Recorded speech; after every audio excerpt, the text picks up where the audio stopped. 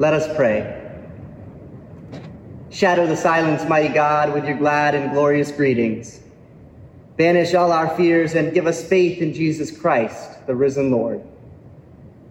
If there is anything said this morning that is not according to your will, let it come to naught and do no harm. But if there is anything said this morning that is according to your will, let it be heard, as if sung by the voice of angels, that hearing we might believe, and believing obey. Amen. There's this joke about a man and a woman who went to a restaurant. The waiter asks for the woman's order. I'll have the salad, no nuts. Of course, the waiter says, but the man says it didn't say it had nuts. And she says, well, I'm allergic. I tell them to be safe.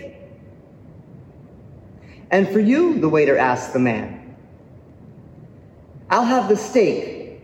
No bees, please. It's a funny joke. Maybe not to everybody, but it is to me. And you have to know who you are. You just have to know who you are. In my line of work, people like to tell you who you are. I bet the same can be said for many of you too, in whatever it is you do. Evaluation and continuous improvement is the name of the game. Let's get better. Let's push harder. Let's make it more efficient and more competitive with the next business, the next family, the next church. And the most evaluated thing that I do as a minister is what? The sermon. Yes, the sermon. And they start that off in seminary, actually. I can remember my very first preaching class. I was actually telling this story to a few of you about a couple of weeks ago. My preaching professor was Cleophas LaRue. And the only way you get a name like Cleophas LaRue is if your mother gives birth to you, takes one look at you and says, that's a preacher. Cleophas LaRue. And he was a preacher. He sounded like a preacher with almost every sentence that he spoke. He could preach the phone book and make people want to give their lives to Jesus.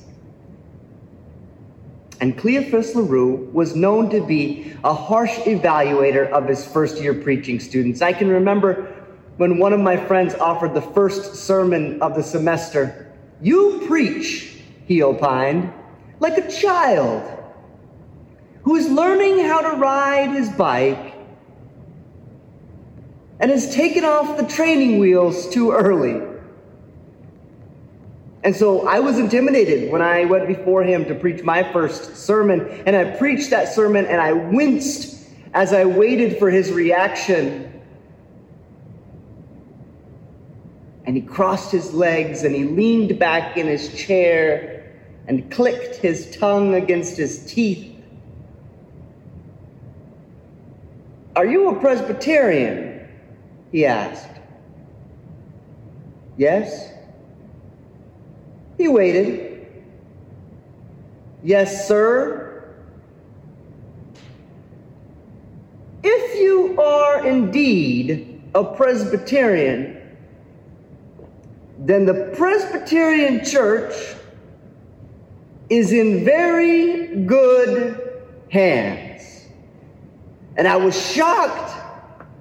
I couldn't believe that was his feedback after my very first sermon. I thought he was going to tell me one thing, and he told me another thing altogether.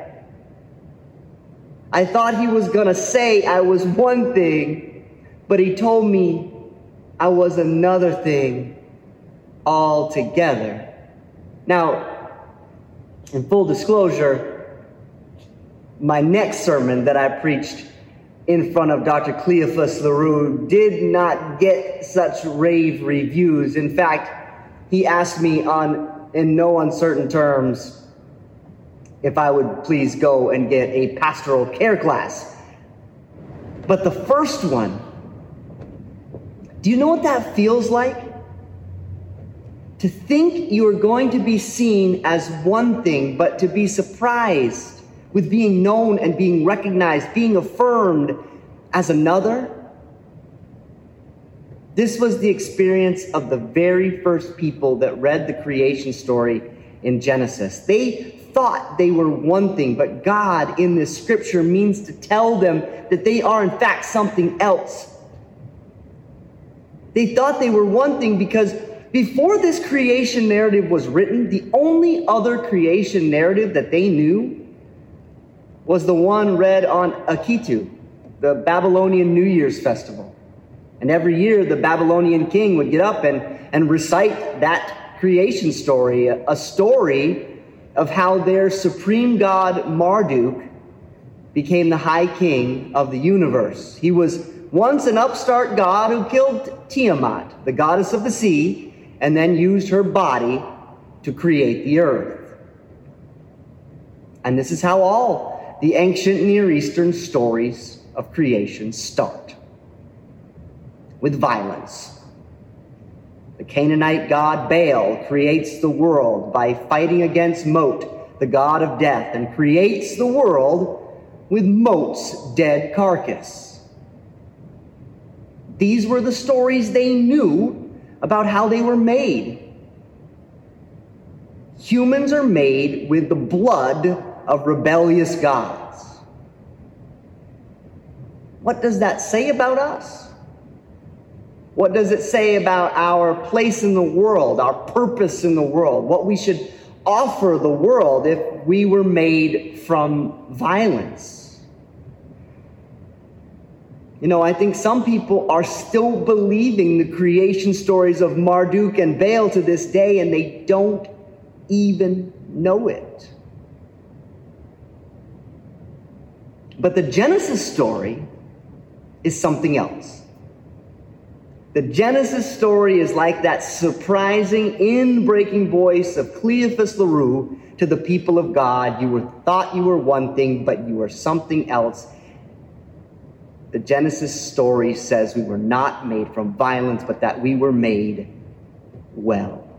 It says that we are part of the image of God. It says that we are an extension of God. It says not that we are slaves to violence and power, but that we are to be caretakers of the gift of this planet, a planet breathed into existence through the lungs of God. And because we have been breathed into existence too, and we are even more than that, right?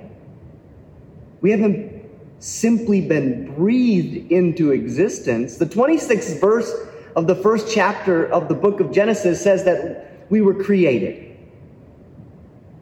Not just one time, we were created.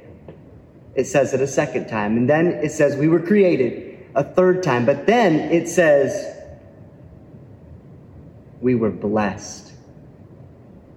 Almost as if that blessing was a part of the work of creation. It's like God didn't even take a breath after his creation before he blessed us. In our tradition, we tend to focus quite a bit on original sin, how things were shattered between God and his people from the very outset. But that actually doesn't happen until the next chapter. And this is why Richard Rohr, a contemporary theologian, is trying to remind us these days that we start on a foundation of original goodness, not original curse. He wants us to consider that what was actually original was blessing. That is how you were made. Not in any kind of way that Marduk would have created you. You were created with a blessing so close to God's lips that it came to rest on you between the breaths of his creating. And so as Rohr goes on, the true and essential work of all religion is to help us recognize and recover the divine image in everything and everyone. That is how we were made. with a blessing so close to God's lips that it came to rest on you between the breaths of his creating, over and against any narrative of Marduk or Baal or politics or media or money or any other made-up gods that said you were made for violence and anger or to be slaves to someone or to something. And this was precisely the ministry of Jesus. He confronted a system that said, no, we are the blessed ones. And he said, yes, you are. But so are the people that have been sick. And so are the people that have been poor. And so are the people that have been on the outside. And so are the people that didn't grow up in one religious tradition or another. And on Good Friday, he opened his arms up as wide as they would go so that he could prove it. This was precisely the ministry of Jesus. And Jesus would stand right here, and look out at you and say, yes, you are blessed. Those of you that sit and worship with Kirk in the hills, yes, you are blessed. Those of you that belong to a community that worships in the shadow of that tower, that is how you were made. You were made so well. But do you know who else is blessed? Jesus would say, Keola is blessed. She's an 11-year-old girl that lives in Pontiac. And we've tried to tell her that she's blessed. We've tried to join in that ministry with Jesus. She's one of the students in our Accent Pontiac music program.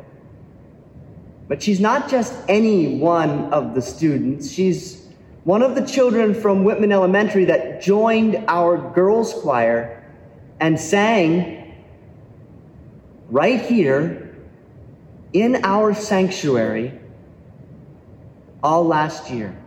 She's one of our kids. And she is blessed. But in late August, she was shot in a drive-by shooting. The Detroit News reported that the victims, 3 girls, ages 7 and 11 and a 10-month-old, were in a bedroom in the southwest corner of the home, planning to play a game in the basement when bullets ripped through the walls. They shot Keola in the hip. And her body will heal. But will she know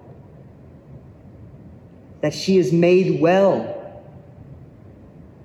Will she know that she wasn't created for a violent world ruled by Marduk, but by the one who offered his very own image? Can you believe that we have to ask this about an 11-year-old girl that sang in this sanctuary? We have to ask it of any 11-year-old girl. But we do, and so we have to buy them groceries, as we did. We have to fix that shot-out window, as we did. We have to take part in the prayer vigil outside their home, as we did, because the church has to be the church, the actual sent body of Jesus, to offer the voice like the one given to us in Genesis, the 1st chapter, to push back on the story of Marduk. We have to be the voice, the kind of voice that Jesus offered the forgotten people in the 1st century there in Palestine. The one that sounds a lot like the one brought to me by Dr. Cleophas LaRue. And we have to offer to Keola and those like her, even those here today, even those watching today that have become mistaken for any number of reasons about the way that they were created and why they were created. We have to, as a church, be part of the ministry of Jesus to offer the voice, the one that says, you thought that you were something less than, something left out, something unworthy. But you actually have the divine image in you. You have the word blessed attached to your very being. You were made well. Amen.